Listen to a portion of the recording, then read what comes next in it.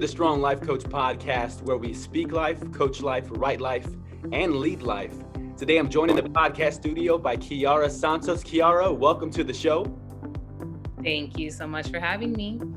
All right. Kiara Santos is an attorney who focuses on business, trademark, and estate planning law.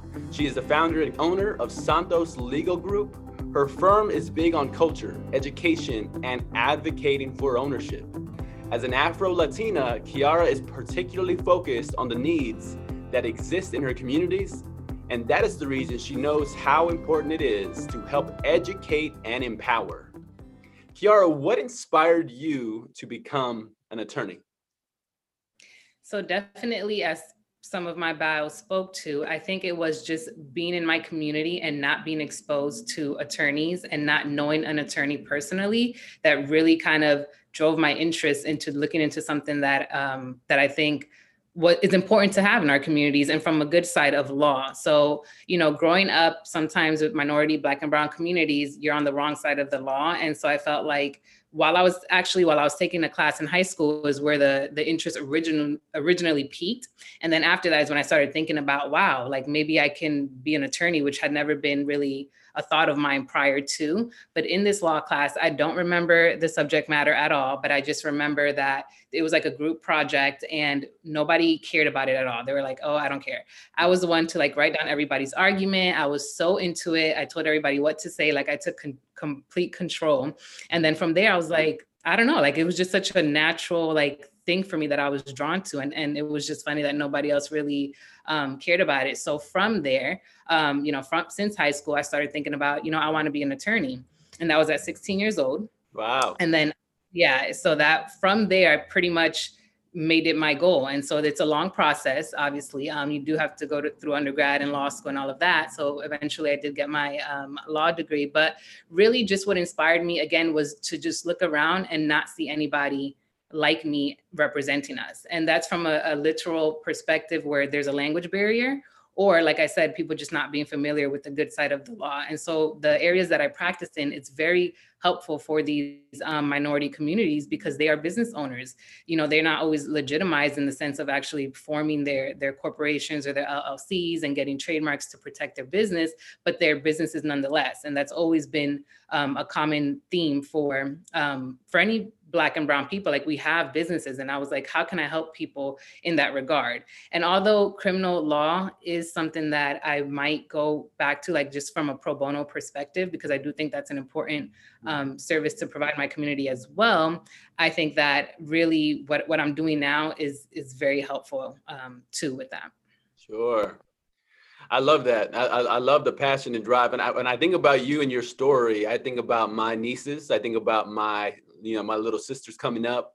And one question I ask to myself is, how many high caliber professionals, women that are minorities, that are the examples for my little sisters and for my nieces coming up, and even if other people as well. But I think it's such a powerful thing to think about. You know what? I want to be this. It's almost like I want to be this ambassador. I want to be this representative, and I want to be this this connection between where a lot of people are, especially from a minority perspective, and then into a profession that, to your point, growing up, I don't remember having a friend, a family member, where it was, oh, okay, I know an attorney of color, right? Mm-hmm. In that way.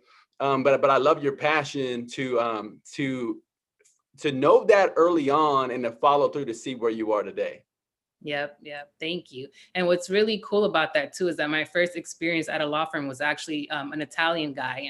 He might have been mixed, but he was Italian, and I was volunteering at a nonprofit, and he was an attorney speaking there. And so I remember, working with the nonprofit, the lady knew how I wanted to go to law school. And at that stage, I was still trying to figure it out and do the prerequisites, take the LSAT, whatever it was. And she kind of like nudged him and was like, oh, she wants to go to law school. And I remember being mortified because I was like, why would you tell him this? And so he was like, oh, really? And he literally took me under his wing, hired me at his law firm. And I pretty much now, the way I manage my firm is heavily influenced by him. And I appreciate him so much for that, because again, I really did not know where to go. And so I just so happened to be volunteering at this organization, just so happened to bump into an attorney, and he really just helped guide my career up to this point, really. So yeah, Mm-hmm. it's been amazing. Sure. And now I want to highlight what you said about volunteering, because that is, well, over and over again, when I'm hearing people's stories, when I look back on some of those pivotal moments of people's lives, it came from something where they were volunteering and they were giving of themselves, giving up their time, effort, energy, resources into in a volunteer position. And that what ends up being this pivotal role in their entire life, their entire journey that set them on this path. And that speaks exactly to what you just described with the power of volunteering and where that can take you. Absolutely, absolutely.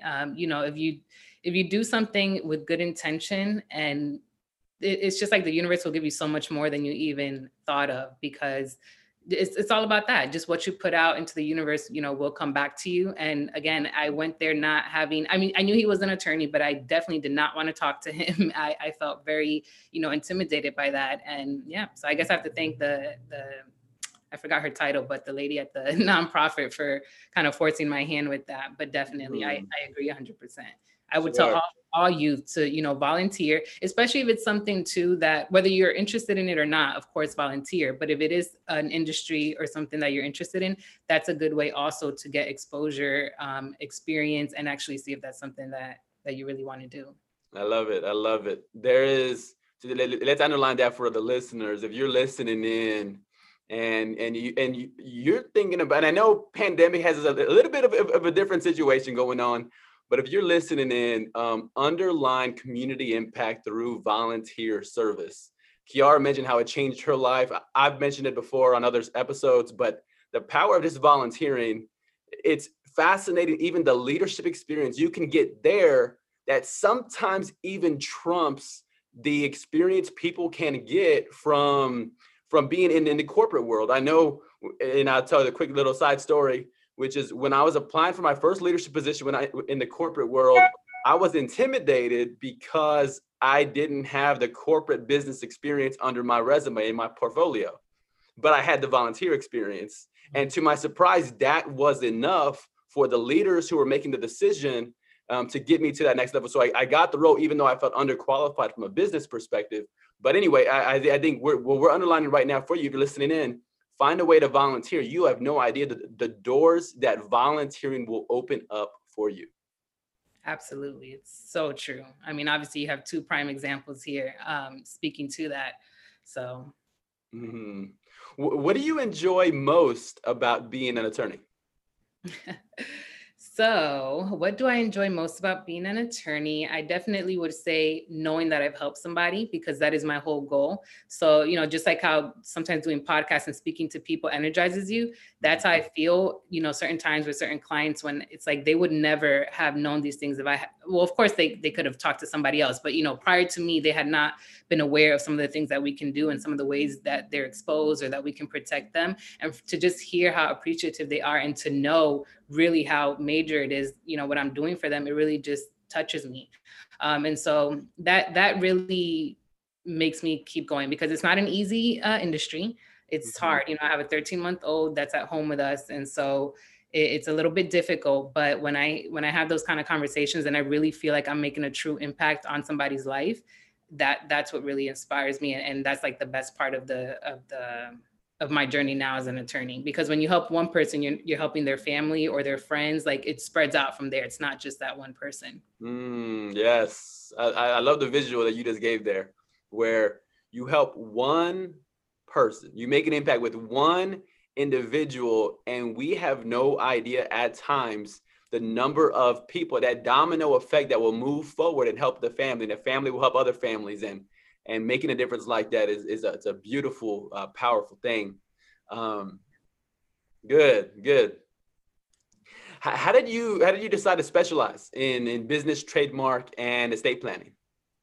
Well, originally it was going to be the, you know, the criminal public defender type of role. And like I said, I still do plan on going back to that at some point in my career when I'm able to offer that like pro bono, because that's still very important to me.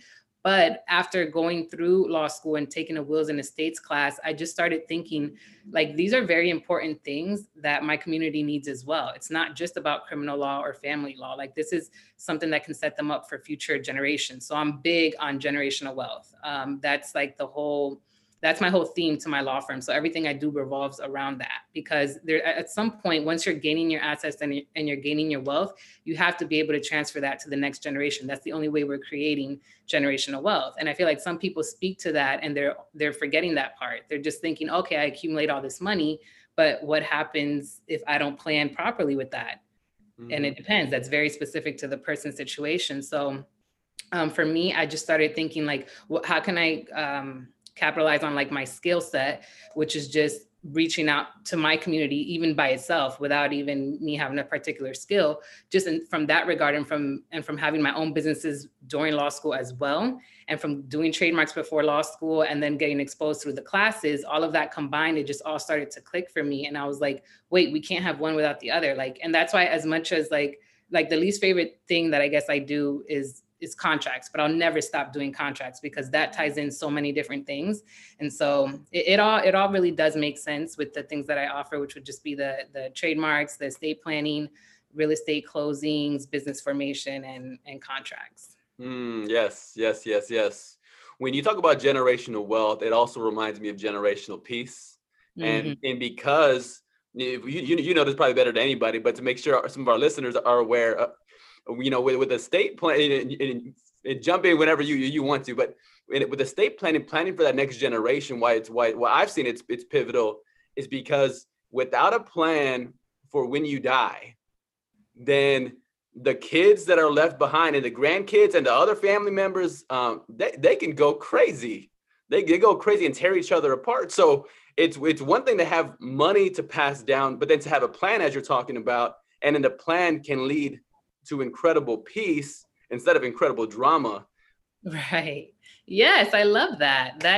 That's really good. I thought you were going somewhere else with that, but that makes perfect sense, because you do give peace of mind to your family, and you do protect your kids, because you putting them on beneficiary accounts, if they're minors, who's the guardian? Did you select the guardian? Will the court have to select the guardian for you? So there's just so many different things that you have to think about. And a lot of people don't. You see celebrities pass away and they, you think, wow, you didn't have a will. Like you would think, of course, but it's something that revolves around death. People don't want to necessarily talk about that. For me, I like to say it's really not a death conversation. It's a life conversation and how you're living your legacy. And so this is just an extension of that. It's not really focused too much on your death, or at least in my office, we don't really like to think about it in that way. Sure. Now, tell me what you've observed about this, because you've talked about, of course, in your biography, but also it's clear now. It's clear more than ever, even as I listen to you speak, your passion for minorities. Mm-hmm. Do you notice a significant trend with minorities not having plans? Because that's what I notice. But I'm curious if you notice the same thing with minorities not having plans for when they die, and again, that leading to more problems generationally speaking and with their family.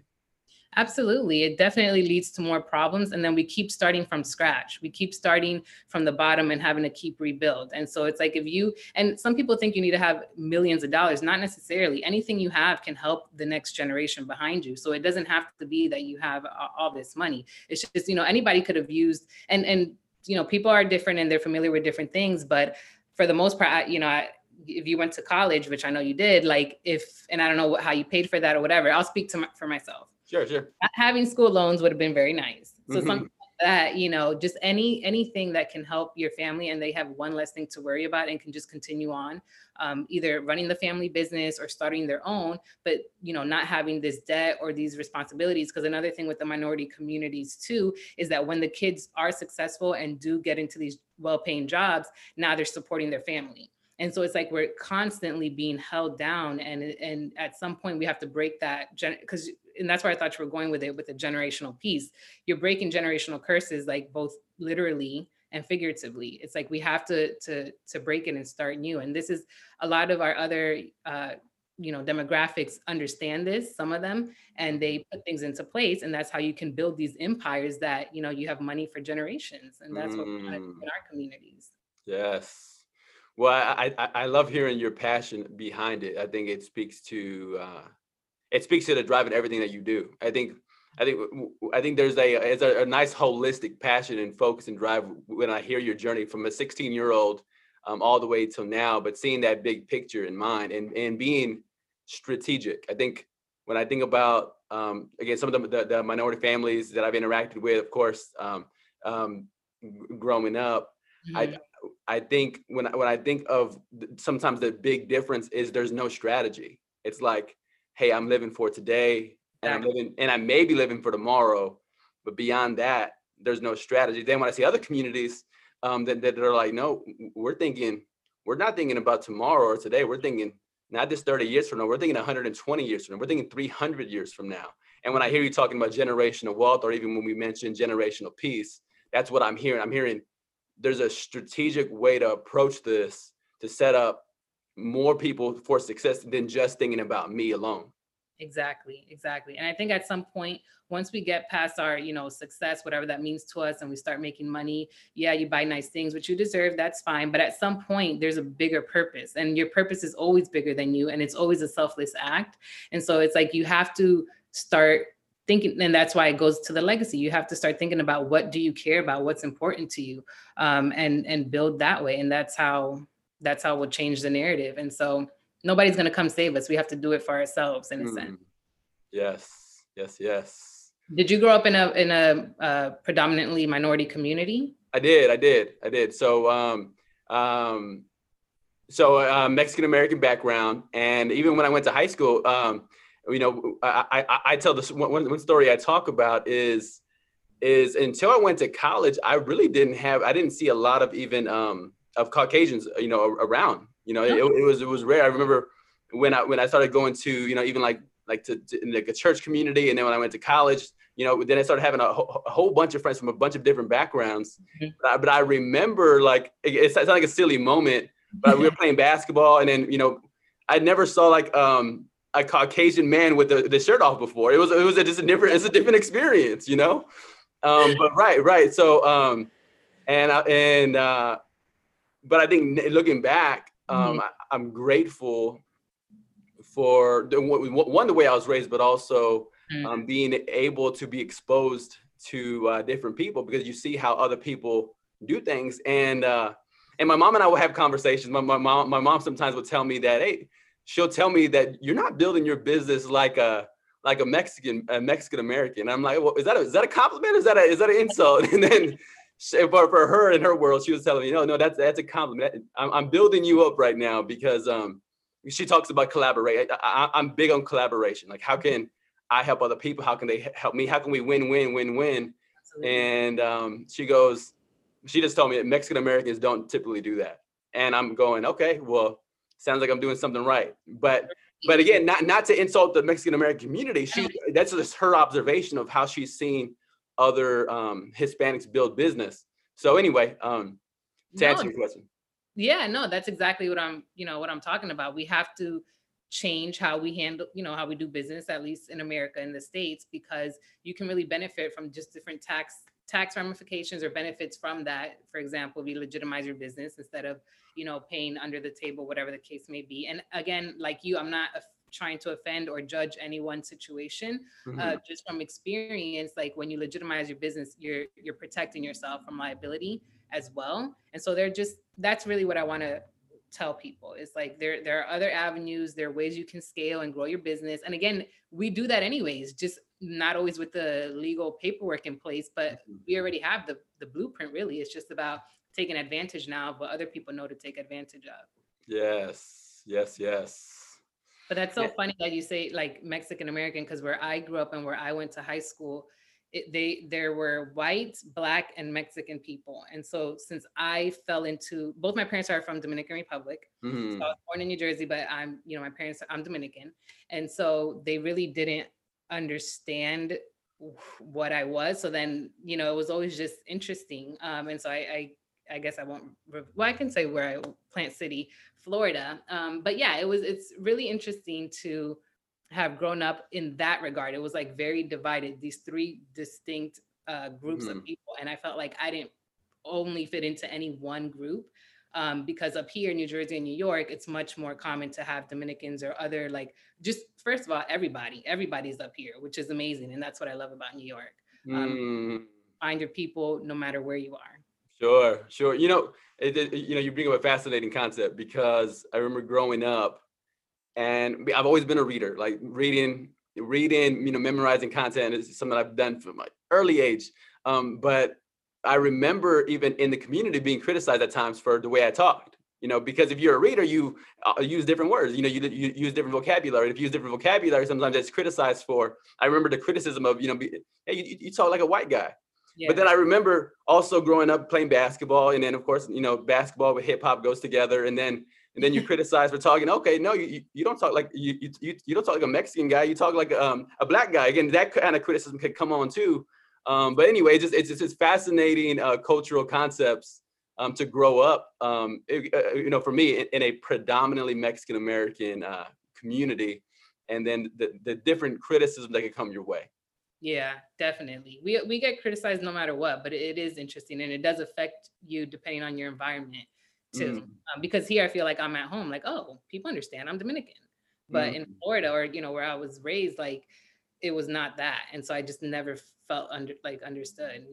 So I love it now. Yes. Latina. Now, what advice would you offer someone just starting their law firm? Definitely be aware that you're going to wear many hats. And I think this is true for any business, entrepreneur, anybody starting off a business, really. Know that don't try to hire too many people on at first. Make sure that you're, really working to capacity before you do that, because if you hire somebody on too early, it might not be the right fit. You might be wasting more money. Even if you did get a business loan and you can afford it, just save that and instead learn everything that you can about your business. Because even when you hire other people on, it is helpful to kind of know, the background of it, and to be able to see if there is something that, if something happens with that person and you need to fill in. You just always want to make sure you're as well-versed in all the areas of your business that you can be. So with that, patience, definitely patience. It's not all going to, happen all of a sudden. We always see these stories where people, it looks like it's an overnight success, but then you read their story and it's been like years for them to get to this point. So whatever, and, I guess I'll speak for a law firm because that was your question. So for a law firm, it is a business where you're kind of into sales in the sense that you need to get clients, and the industries do vary. But it's not going to be, unless you come from a different background, but just a regular person opening up their law firm, the clients aren't going to come running in the door. You have to market yourself.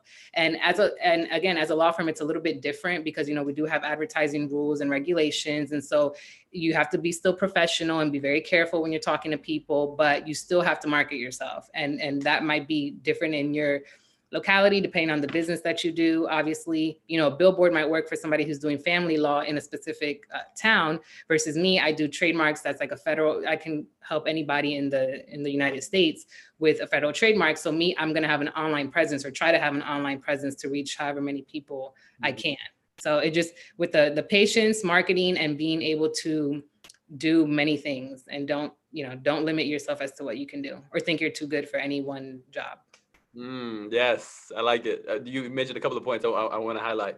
One thing you said, get to capacity first. Yeah.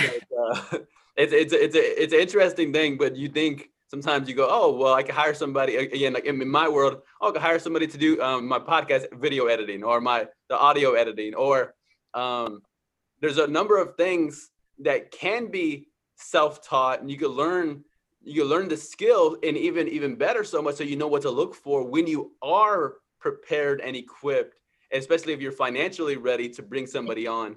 But at times, if you rush ahead in haste, it could be a poor financial decision long term, because you're wasting a resource when early on, as you mentioned, one of the biggest resources you have is time. And if you have more time than you have money, then it makes more sense to maximize some of your time with some of those jobs. And you also mentioned this idea of never think you're above or are too good to do something. And I talk about that too. I said, you know what? I'm still a janitor. I'm still a janitor of my business. Like I'm not so far ahead where I can hire a janitor. But if I do, then once I get there, then that's a good thing. But for now, it's me and it's my wife. we're, we're the janitors of the Strong Life Coach. But yeah, and there's nothing wrong with that. That's your business, and that's what it takes. Definitely. Yeah. And what is one thing you would do as an attorney if you knew you couldn't fail? So I don't know if I'm thinking of the question correctly, but the way I would answer it is hire other attorneys as soon as possible. I really want my firm to last for a long time, I guess, because I'm all about legacy, but really because I want, we recognize these other firms that have been around for a long time, and I don't think that they're minority owned for the most part, the ones that I could think of. And so I really want this firm to specialize in that. Obviously, we will serve, everyone, but just being a resource for our community. So being bilingual, being able to accept any client that needs our services. So I would love to hire on attorneys. They don't necessarily have to be bilingual, but that would be helpful. Attorneys that come from where I come from or other backgrounds that understand the struggle. Because sometimes I feel like if you're a minority and you go to a white attorney for estate planning, they don't understand the cultural differences, and there's nothing that can help them understand. Like, you just didn't grow up that way. So I feel like if we understand we're the same people. And so that's why if I can hire as many attorneys that kind of share the same vision or drive to help our community as I could, then I would. So I don't know if that answers kind of where you were going with that question, but that's what I would do if I knew I couldn't fail. Just hire as many attorneys as I could and open up more offices. Yes, absolutely answers the question. And it's a concept that entrepreneurs and business owners completely understand and get.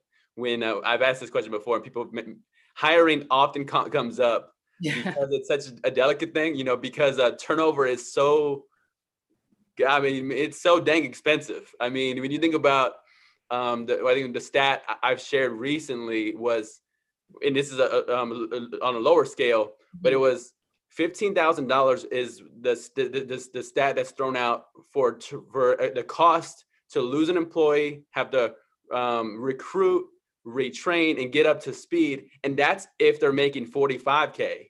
But that number only continues to climb as that salary continues to improve, to go up.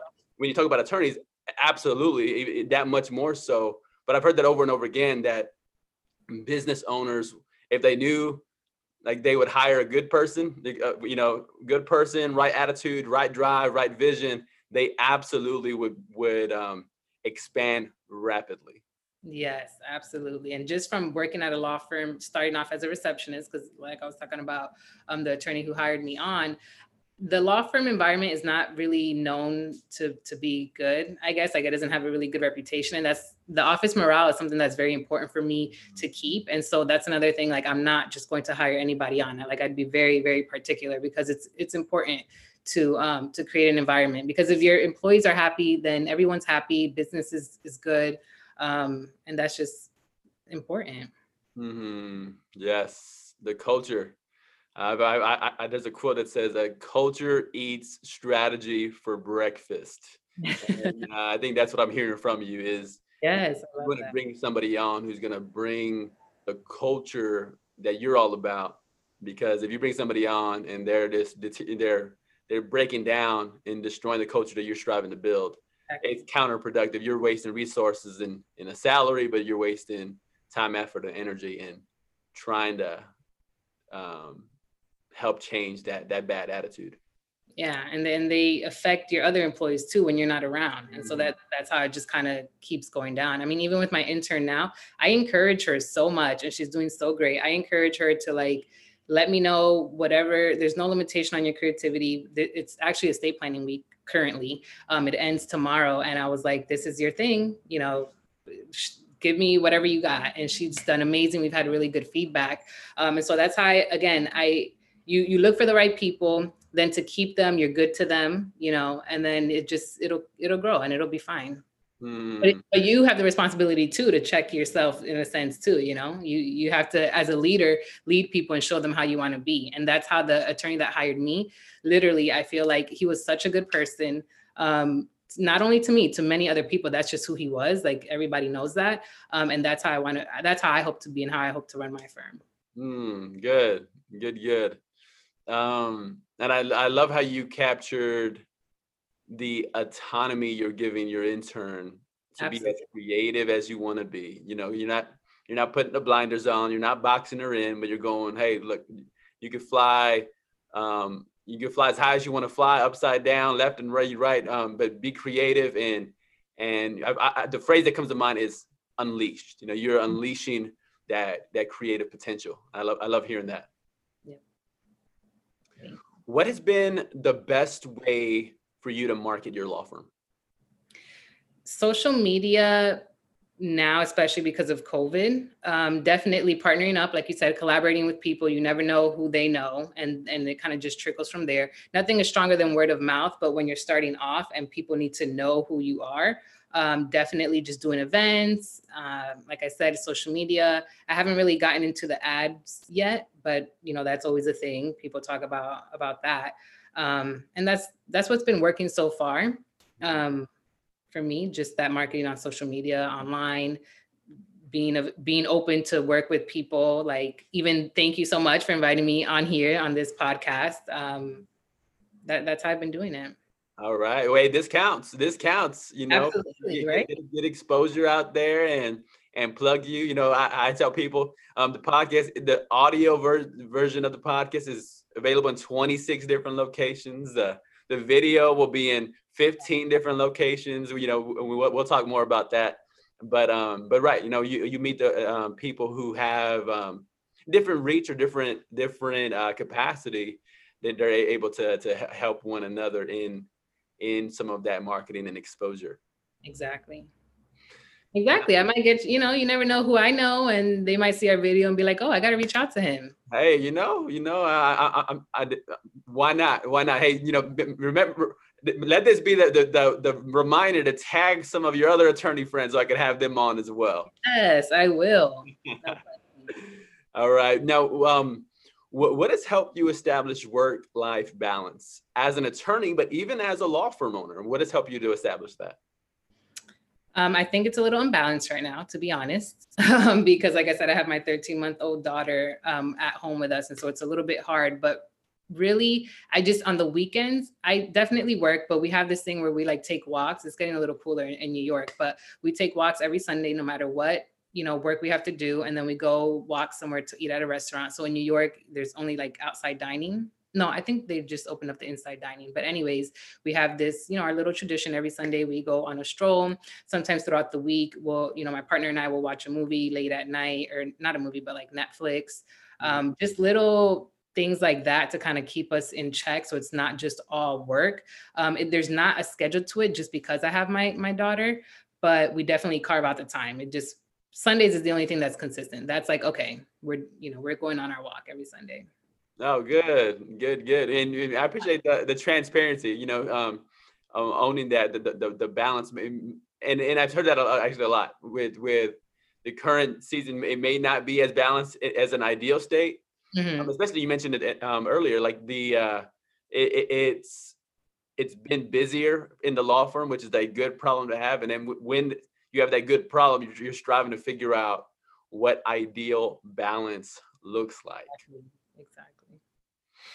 What are your favorite qualities of your favorite people? So I immediately think of my partner.